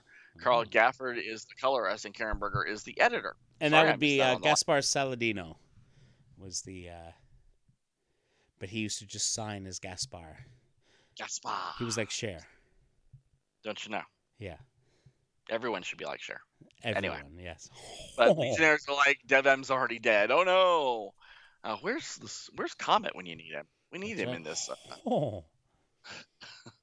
And Mon-El's like, you cloned him and then got rid of the original? Only partially true, Ultra Boy. Dev-Em's heart still beats and will continue to do so only if you give yourselves up. And White Witch is like, perhaps discretion is the better part of valor at the moment, Legionnaires? And Mon-El's like, no, I won't allow Dev-Em to suffer anymore. He's been their plaything long enough. And by the way, discretion, the better part of valor. Ha-ha! That would, you did there. Yeah. Ha-ha! That would of course become the name of the letters page in Valor's series was the letters page of Valor. Indeed. And so Mon-El borrows a trick that they used last issue and grabs a rock and hunks it at a Dev-Em clone. Yeah, I wonder what they would have done if one of them wasn't a Dev-Em clone, since they're planning on all of them being Dev-Em clones and the rock went through the dude. Yeah. Yeah, just saying. And so Ultra Boy's using his flash vision to get rid of the bonds around Dev-Em, and they pull him out, and then the Dark Circle starts aiming a kryptonite ray at Dev-Em, and it goes kablast, kaboom, and everyone should take a drink. Hang on, let me do that for you. I know it's not a Cthulhu, but it's a ka-dash sound effect, and I'm like needing to drink water tonight because I'm reading the whole thing. Yay! So they're like, I can't feel a pulse. Meanwhile, he leaves Ultra Boy with Dev-Em, and Mon-El goes over to the White Witch and says, White Witch, put yourself in my cape. This is going to be rough. Ultra Boy switched to invulnerability. I'll propel us. And he's like, anytime you're ready. And so they go plaid to get away from the Dark Circle, who is firing on them. And the Dark Circle answers back to Holmes like, computer, send this dispatch. Prisoner escaped with Legionnaires, reached light speed before able to enact destruct sequence. We have failed. Oh no, we know that doesn't go well at home. Meanwhile, back at GG's little headquarters here in the far reaches of outer space, we have someone calling Reap. I'm from Star Trek, GG. I can call you Gigi, can I? Of course I can. And this frequency is only for official use. What do you want, and who told you where to find me? Get off this band before I arrest you for interfering with Science Police business. We're willing to offer you a tidy sum for your story, in your own words, of course, but we will provide a ghostwriter if necessary of your rather sizzling romance with Sunboy. Listen, I good know. grief. I know. Listen, I know that floppy you call a holozyne. I wouldn't give it to my worst enemy, including Sunboy. Thanks, Gigi. That tells me everything. I blip. Oh, great. Lost my temper. Only gave that cheap slime ammunition. Wait till Dirk sees our names linked in the scandal sheet. Dirk. I bet he put her up to this. Not content with having Zendak ship me to Bismol, were you? Can't let bygones be bygones, can you, Mr. Macho? She's basically just raving to herself. Oh, yeah. Still trying to even the score, huh? Well, just wait. All's fair and loving. Huh? Officer, please set up the meta assist system immediately. And we have the 4 Legionnaires, or the 3 Legionnaires and Dev M. It's like, stop staring, Kuzumano. This is an emergency. Your private little war with Sunboy can wait. I don't need any lip from you, Ultra Boy. Dev M's a murderer and a traitor. After what he did to Amadeus, I'm in no rush to come to his rescue. You're condemning an innocent man, officer. There is more to this than you know. Sorry. My white witch voice is not on point tonight. I sounded more like one of those boy characters from Winnie the Pooh than Glenda the Good Witch. Sorry, y'all. It was more like a bit of Ed Wynn. Well, yeah, that's what I was hearing after I did it. It's like, a little Mad Hattery. Oh. There's a distinct difference between Billy Burke and that voice. Yes. Anyway, one would hope. One would hope. That's right. Besides, since when do you have a taste for vigilante justice, Gigi? Excuse me, you two. Dev M's health needs restoring. And so Monel's working the stuff as Dev M's lying there in his little health goo bed. Everything's gooey around Dev M lately. I don't know gooey, why. Yeah. You seem pretty sure of yourself with those settings, Mon. Have you been studying Kryptonian physiology with Dr. Gamil? Now, keep in mind, Monel is supposedly one of the foremost scientists of the Legion. That's right. Brainy, Sunboy, Dream Girl, Monel. That's how that goes. 1, 2, 3, 4. Figure it out, people. And Daxamites are noted for their medical, like physiological, biological things. Which is why Monel was there when Brainy was going to operate on Danielle Fokar. Exactly. Yeah, no one cared about Sunboy because Sunboy's expertise is nuclear physics. Not helpful with a person. So there you go. And Monel says, I'll let you in on one of the galaxy's hidden secrets, Joe. Kryptonians and Daxamites have the same genetic heritage. You and him related? Well, doesn't that make sense since they have the same powers? Meanwhile, White Witch says, we are all products of planetary seeding, officer. Oh, here we go. Yeah, it's already starting, right? Yep. Now Torians can trace their line back to the Sorcerer's world and even to Earth. Wow, so which one was the colony planet, Monel? Krypton or Daxam? Well, I suppose we could be accused of chauvinism, but I was taught in school that Daxam is the parent world. And Dev M wakes up and is like, no way, Monel. I'm not claiming you as my long-lost daddy. Yeah. Rhea, what a headache. Feels like I've been split in two. And Monel says, would you care to try for 5? Yeah. Now, yuck. And what's interesting is this whole idea of the, Krypton being related to Daxamites. That would later get fleshed out when Monel was part of the Justice League. In what was it? The post-Final Crisis era. Yeah, I think so. Yeah. And so that would get fleshed out a bit there. But it still lives on. They talk a lot about that sort of relationship between Daxamites and Kryptonians on Supergirl. True. In fact, they are part of the same star system in Supergirl. Indeed. That was that same red sun around which they yes. Was it now? Tricky. Mm-hmm. Tricky. So back at Legion headquarters, we have Colossal Boy, and he is doing a deadlift with a whole lot of weight. Like a whole lot of weight. Yeah. I'm like, how is that possible for a guy who's not using his powers right now to do that? But okay, sure. Why not? I'm thinking he would have busted something in his back. And Sunboy comes in and says, "What's the matter, Gim? You're not keeping you busy enough? We've got a mission, athlete." Click. "Hey, and what was that crack about Yura?" And Sunboy says, "Interesting woman, your wife. So many sides to her, if you get my drift." And Colossus like, "Dirk, you treated a friend of mine Wow. pretty shabbily, so I helped her out. If you've got a gripe about what happened, put on some sweats and let's settle it here and now. I'm tired of the whole affair, and I do mean affair. Nah, too messy. Besides, you know me. I always make my move at just the right moment. Come on, let's go." I kind of see now in that little exchange where they were going with Sunboy in the 5 year laters of taking the easy way. Totally. Because Sunboy's kind of gotten creepier and creepier as we've moved on through this series. Yeah, it was a kind of a thing where Levitz was kind of differentiating the characters, and this guy's this, that, and and so Sunboy became the womanizer, and Yep. and then gradually became more and more of a dick. Yeah. He Yeah. became a dick to everybody, not just Yeah. one night stands. So it wasn't that surprising. No, it wasn't.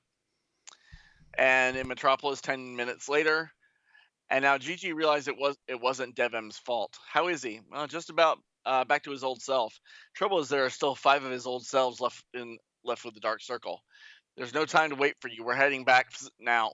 Element Lab, we cannot maintain communications. There's interference from a solar flare. Don't blame me, Sunboy says. How come you're in such a good mood? This isn't going to be easy.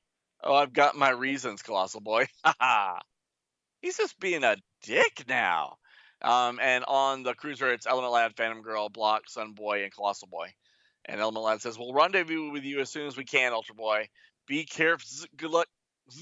Element Lad lost it. "Well, team, let's get to the airlock and go after our Dark Circle friends." Gigi didn't seem happy to be left behind. And Monel says, "Those two are made for each other, Ultra Boy. Both feisty, independent. That's why the sparks fly." Now I remember why I didn't join the Legion, DevM says. "Bunch of gossips. Get back to business." And I actually like this new outfit DevM's wearing. Okay. This is the black and brown. Yeah. I think it's a little more Kryptonian-ish with the it's not the S symbol on his chest, but it's reminiscent of it. Yeah, well, just that V shape, and it is, yeah. So wait, you said black brown? Yeah, it's blue the black green. Brown. Well, this is blue green. His old outfit. Oh, the black sorry. Yes. Brown one, or the orange and black one, whichever it is, really. Can you believe what I found out? A whole empire created by 5 beings, each infinitely cloning themselves. And those monsters wanted me for model number 6. So now we know the secret of the Dark Circle. It's 5 dudes. Aha. All cloning each other. Over and over and over again. Send in the clones. Copy of a copy ain't a good thing. There had to be clones. And Devem says, "Even if I'm free, they have my cell tissue for replication. Just think, a whole army of Kryptonians at their beck and call." And White Witch says, "We are aware of that, Devem, and I promise their cloning process will not continue." Oh, Witch has got a plan. "Yeah, Dev, one for you is enough for the galaxy. Heads up, everyone. Asteroid straight ahead. Smash, boom." And meanwhile, we get a 2-page spread, which is kind of nice, of the Dark Circle. And we get the Dark Circle arguing amongst itself, and we actually see the 5 members of the Dark Circle. Yes. We get the guy with the skull cap. We get the person with the white hair and the blue skin and the slight horns. We have the dude who looks kind of like Larfleeze, honestly. Yes. Way before Larfleeze's time, on tier. And then we get Cthulhu Man, who is kind of reminiscent of Dr. Zoidberg, but blue, from Futurama. Yes. And a very evil Dr. Zoidberg. There you go. Great news, everybody. Good news, everyone. I'm going to be embalming myself. No, and they're yelling at each other. "This is all your fault, Norak. I'm afraid I must agree with him, comrades. Yes, we miscalculated. The plan was foolhardy from the beginning. Trying to use Devem to coerce the Legionnaires. You would not listen when he said they would never give in." I don't know why I'm giving them different accents. I don't know. I don't care. Huh. And one of them, the guy with the gold crown mask, I guess you could say, over his head, says, "But where would any of you be without my genius?" They're all talking about all the different things that their people have done for the culture of the Dark Circle. "Whether I made a mistake or not, the Legionnaires will still not dare to topple us, not while I hold the seed of Krypton." Ew. I hope it's in a vial. That's all I'm going to say. Meanwhile, the Legionnaires... Wash your hands, sir. Please. The Legionnaires show up, and Ultra Boy says, "Thought you wouldn't mind a few gate crashers. You want to stop now, boys, or do it the hard way? Will you not?" And White Witch uses some gay slang in the reverse way before it was gay slang. "Will you not offer a lady a seat, gentlemen, or must I take one myself?" For those of you who don't know, if a gay person tells you to take a seat, in fact, take several seats, that means shut up and sit down and stop what you're doing.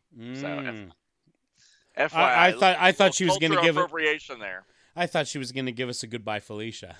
I know, seriously. Goodbye, Felicia. Patron saint of farewell, Saint Felicia. And White Witch is like looking at the guy with the gold crown and so, "I know that man." And the man says, thinks to himself, "Misa, this never gets followed up on." Ever. And you know what? You know where he's a Sorcerer's World guy. Yeah, he has to be. I know. He looks like a Sorcerer's World guy that we used to see. Yep. But yeah, never comes back to us. Yeah. Never comes back. Huh. And Misa doesn't mention it to anyone ever, so okay.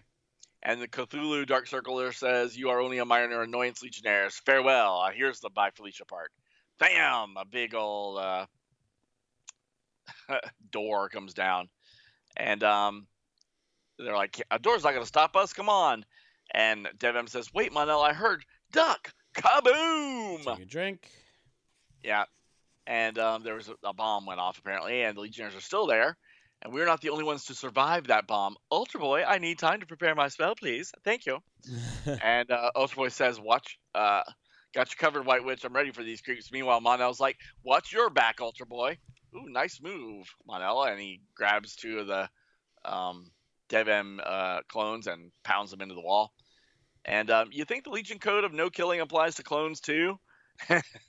And Mon-El says, "They're still human, Ultra Boy. They didn't ask to be created. We've just got to stop them without destroying them." "I suppose you're right. Hey, you clones okay, George. You clones even inherited Dev-Em's bad manners, and he protects the White Witch from the Rhea. Don't interrupt when someone's busy." And White Witch is like, "Almost ready now." And she lets go a spell, and it whooshes through the room, and it grabs all of the duplicates. And Dev-Em says, no! Ah! And Mon-El's like, "Dev-Em!" And Dev-Em's down on the ground, and White Witch is like, "The spell for reabsorption is very powerful. I am sorry for the pain, but it couldn't be helped." You think maybe it could have been. Maybe she could give him a Tylenol or something before that. Yeah. And Dev-Em's like, "Whew, that's okay. I'm good. It's all right. I need to puke, but I'm okay." Because basically he just absorbed 5 other dudes in him. Yeah. And I would call that Saturday. But hey now. Whatever.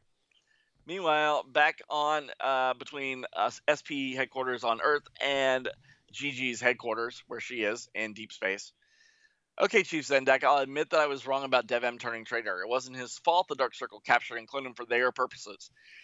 Yep. But now I'm back to babysitting his transmissions. You know very well I'm capable of more than that." And Zendak's like, "Calm down, Kuzumano. I understand your feelings in the matter. You're off my blacklist and can come back to your desk now. But I offered you this mission to make up for the Bismol assignment. I thought you would find counterintelligence work stimulating after that little misadventure with the Substitute Legion. And knowing your proclivity towards the rough and ready type, I'd hoped you would find Dev-Em equally stimulating to work with." What? Wow. "Chief Zendak, I respectfully remind you that you are my professional colleague and superior, not my matchmaker. Over and out. Breep." And meanwhile, Gigi's like, "The nerve of that man. I would be surprised if he put that gossip columnist to her little bag of tricks. Still, Dev-Em's a little crude, but boy's got possibilities." "Oh, really? Really, Gigi? Stand up for yourself, girl. Don't go there." Somewhere within Dark Circle territory, there is a cruiser flying. It's like, "Are you sure there's nothing on the scanners?" "Definitely. The Legionnaires, if they survived, have not followed us. There would be no need for this concern if Norak had not let his ego control our destiny. I did not hear you, Raze. Your voice is in protest at the plan. Nor you, comrade. Only upon Devem's rescue by the Legion. Enough of this bickering. It is pointless. I have promised our alliance victory, and we shall have it. Remember, we still have the cells to replicate. Eh? And Phantom Girl is now in the cruiser. I'm inside, Element Lad. It's them, all right. Come join the party, guys. Phantom Girl, quick! Our weapons! We accept the invitation, Phantom Girl, and we're ready for some real action. Pardon me, mister, as Colossal Boy thwacks one of them. And there's all of them, and it's some boy, Colossal Boy, blocking Element Lad, and Element Lad's like, transmuting the ship's hull into oxygen sure saved wear and tear getting in here, but you folks will have to finish off the crew while I maintain the air bubble. You got it, leader. Besides, it's good exercise, right, Colossal Boy? This, I work out harder on the balance beam, son boy. Meanwhile, Phantom Girl's like, I'm partial to the vault myself, alley-oop, and she thwaps one of the Dark Circle dudes among the head. And Block's like, I believe I have accomplished my goal here, son boy, even though I have never had the desire to investigate my abilities in the gym. And somebody's like, that's okay, Block, you don't need to. You're already a massive solid muscle. Well, sort of. And they're like, okay, we're wrapping things up here. Yay. The Dark Circle ship is in tow, Element Lad, and our course is set. Authorities from the ICC and the SP will rendezvous with us on the prison planet. Takron Galtos will prove to be only a temporary stay for us Legionnaires. Because there's something about this guy's voice, Jan. Yeah, pull back his Calcloss, boy. Let's see. On tier, you son of a... Save your indignation, Legionnaire. You will need it. Perhaps we are yours now, but the Alliance will survive with our cell children. So, basically, Ontier would have got away with it if it weren't for those meddling kids. Very true. Very true, he would have. Like, save your indignation, Legionnaire. You will do it. You will need it. Perhaps we are yours now, but the Alliance will survive with our cell children. Eventually, Earth will be ours. That'll be the day. Blah, blah, blah, blah. Mr. Jinxons. Yeah, meanwhile, the dude with the gold crown, they basically pull a Hail Hydra, and they self-destruct each other. Yeah. So, yeah. I should also point out we have a house ad in there for the Substitute Heroes special. It's the one that has the cover of it with the memorandum from Dick Giordano. Yes, going, what? Yeah. Why are we doing this? To what? Dick Giordano from Sales. Date, April 1st, 1985. Note the date. RE, Legion of Substitute Heroes special. You really expect... A memorandum. You really expect us to get people to pay for this? And, yeah, so that... Yeah, we have them all going Hail Hydra. Mm-hmm. And then they basically it's basically wrapped up. We get a page of where Devem debates leaving the ICC to join the SP to be with Gigi. We get a cameo in the background of one of the panels here of Adam Strange and Alana Omak and Dick Tracy. It looks like. Wow. So there's a lot going on in that one panel. Yeah. That one panel, they snuck in a whole bunch of, hey, we can draw these people here. It's fine. Interesting. And there may be more people there, too, but those are the ones I picked out. Just yeah. My head. Meanwhile, the last few pages, because we know Paul is very fond of epilogues when he does a wrap-up. Yeah. It's Black and White Witch, and they're discussing. It's kind of interesting how the tales kind of started with them in the backup, and now they're ending with them. That's kind of that's neat. I hadn't thought of that. I like that. It's kind of a nice book ending of tales there, where Block is trying to maintain the Legion records, of course, like he does. Yeah. And she's like, "Oh, that's very sweet. Here, I will make something for you. It's a nice little." Cute little glass menagerie thing. Don't shatter it. We'll have to have that whole play, and it's long and boring. And they settled in since it's been a long day. Why don't you watch with me going over old times? And she's like, oh, I would love to. And he puts his arm around her. Yeah, which is as much of a romantic development as they ever really get here. Oh, absolutely. And it is, of course, what they're watching is the cover. The cover of the Baxter Run, number 1. Yep. So it kind of dovetails into that. So, yeah. End of the tales. Woohoo! But wait, the next morning, they have fallen asleep. I can't imagine that ever happens to people. When they're, sitting up doing something. And some boys are, I knew it. Anyway. Yeah. So, yes. So, Imra and Garth and Graham. Yes, because Garridan is Not there. right, of course. No Because Garridan yeah, yet. We don't know about that yet. yeah, exactly. And so they've fallen asleep, and it's still the same cover that's in front of them. And Garth says, "But I don't understand how they could sleep with all the excitement that's coming up." And she says, "That's right, but don't you think we should tell our readers?" And Graham says, "Goo." He says, "Sure. Goo. Starting next month, Tales of Legion of Superheroes will be reprinting stories previously available to most of our readers. And wait till they see what's in store, a 5-part saga where we battle the Legion of Supervillains." To which Graham says, "Teehee." Um, a spotlight on Lightning Lass, a new president for Earth Legion leader elections and resignations.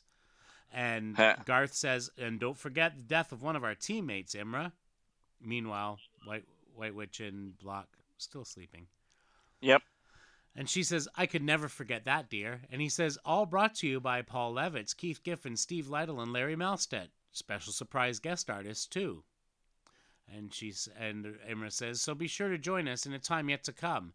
And if you'd like to get offset editions hot off the press, fill out the subscription coupon below." And Garth says, "Ensure your future with the Legion of Superheroes." Wow, is that lame? Well, that's interesting because Comixology didn't scan that page in. Yeah. And I'm wondering if they didn't because it's an ad. Yeah. At that point. So well, that's and at the bottom of the page is, of course, the subscription slip to subscribe. So there you go. Subscribe now. And I'm just looking here to see if there's any names we recognize. There's TM Maple, the late. Of course, the great TM Maple. Great TM Maple. Just talking a little bit. When did? Well, I'm assuming TM is a male. Am I right? Yeah. I never met or got that deep into, but I remember reading all of his letters. Yeah. Over again. So when did he pass away? Oh God, it's got to be like 20 years ago. Oh wow. Okay. Yeah, because so I don't recognize any of the other names there, but yeah, I'm fairly sure. Let's just check, shall we? Yes, so TM, of course, stood for the Mad Maple because, like myself, a Canadian fella. His name was Jim Burke. A Canadian who wrote more than 3,000 letters to comic book letter columns between 1977 and 1994. Wow. And that was, of course, when he passed. He was born in 1956. His letters were quite popular among readers as well as editors, and he wrote prolifically to a diverse number of comic publishing companies and titles.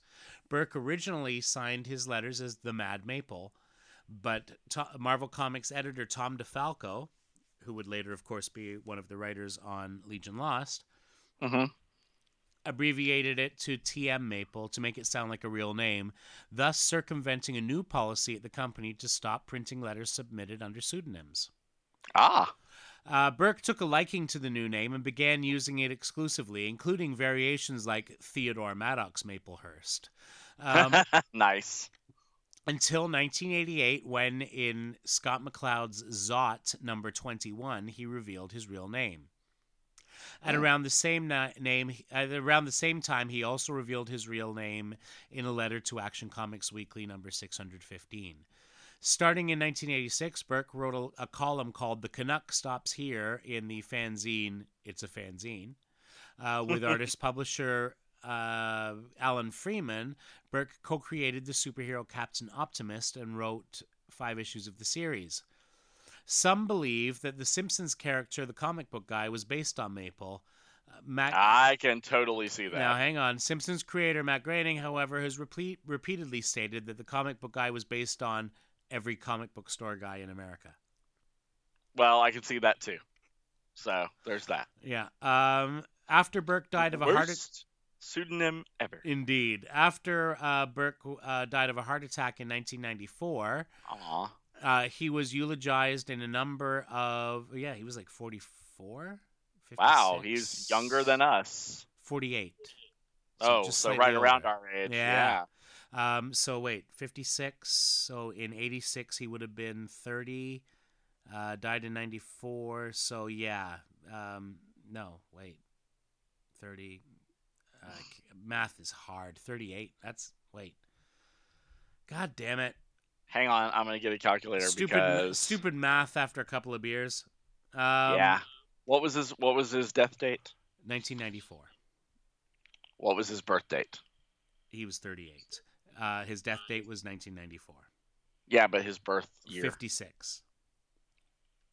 Yeah, he was 38. Yeah. Confirmed, sir. I just wanted to make sure we had the facts. So yeah. Yeah. Well, he was young. Yeah. So, in tribute to Burke, the St. Paul, Minnesota Comic Book Convention FallCon holds all of its guest panel presentations in the TM Maple Edutorium. Aw, which is cool. That's sweet. That's very cool. In 2014, the Joe Shuster Awards, that's out our way. That's run by the folks who do Fan Expo, actually. Well, it's kind of separate from that, but it's around the same time. And a lot of the same people. So the Joe Shuster Awards inaugurated the TM Maple Award in recognition of someone from the Canadian comics community for achievements made outside of the creative and retail categories who had a positive impact on the community. The first recipient of the award was Burke himself, posthumously, and Deborah Jane Shelley. I don't know who she is. Anyway, so well, I don't know why you and Monkey Man haven't won that award for the podcast. We need to put you up for that. We need to put you up for that, sir. You know what? The Shuster Awards are pretty cool. They're I shouldn't just put them down as being sort of part of Fan Expo, because while there are some similar people, there are some of the same names on the boards. It is run somewhat separately. So, and yeah, kind of a big deal.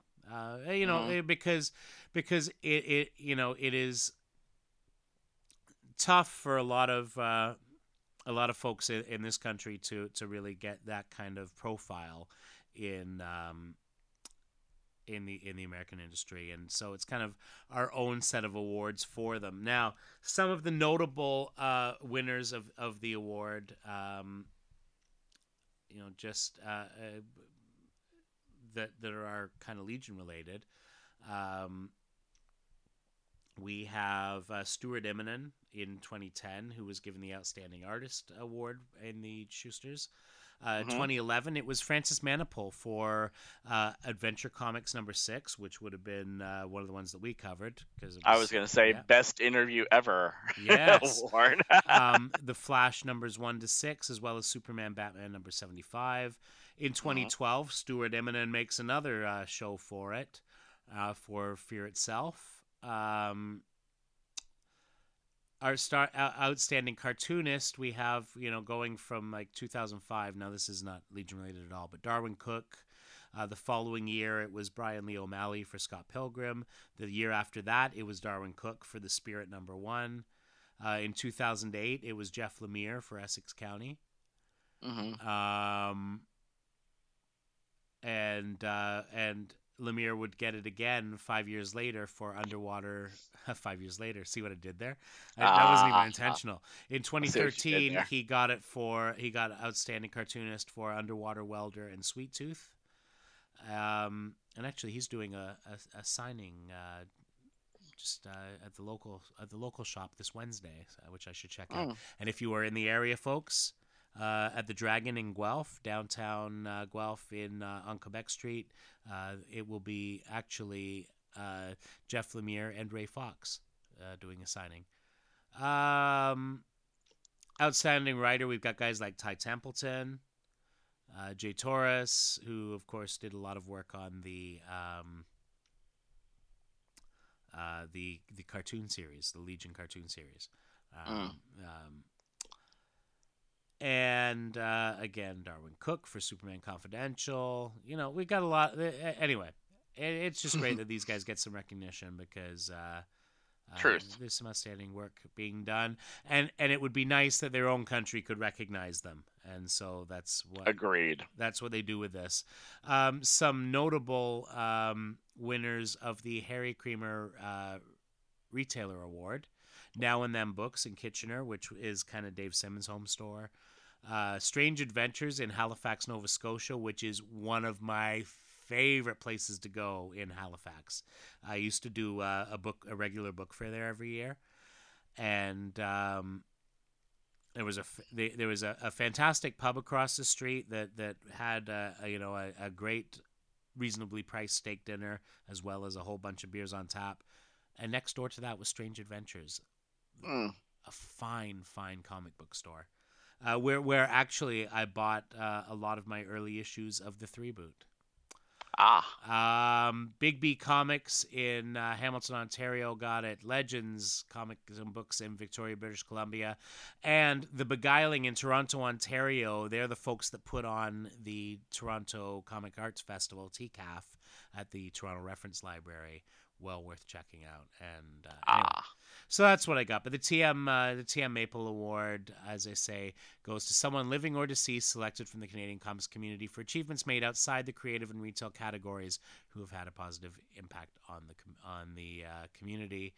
And it looks like Deborah Jane Shelley actually passed in 2014. I should look her up. And see what that's all about. Anyway, lots of cool stuff. Hall of Fame. They have a Hall of Fame award as well. And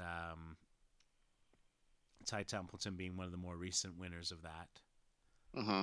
Then that's completely deserved. Well, yeah, absolutely. Oh God, yeah. Because I mean, you know what? The thing about Ty, the thing a lot of people don't know about Ty Templeton, is not only is he a great comic book writer and artist, and we see a lot of cool stuff that he's done in recent years. In fact, I was at the library with Ella during March break this past week, and one of the things I was looking at was the book about Bill Finger, and I talked about this a while back when we talked about the campaign to get the Google Doodle done for Bill Finger.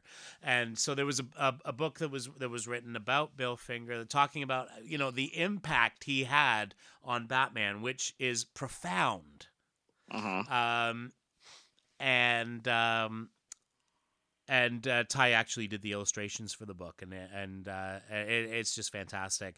And of course, later that day, we went to see Lego Batman, and it was really nice to see Batman created by Bob Kane and Bill Finger.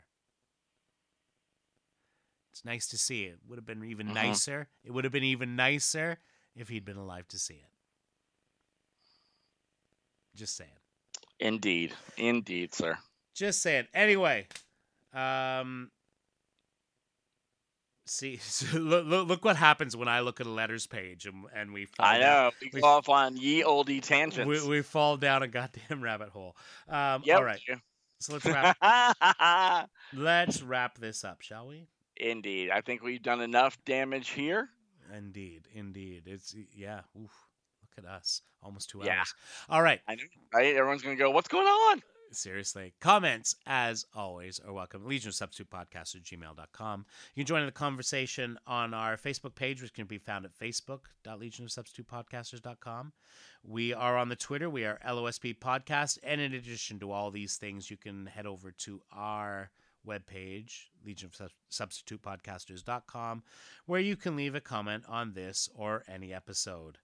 And with that, we make our way back into the time bubble, and we will head into the 20th century, where we will figure out what the heck we're doing next.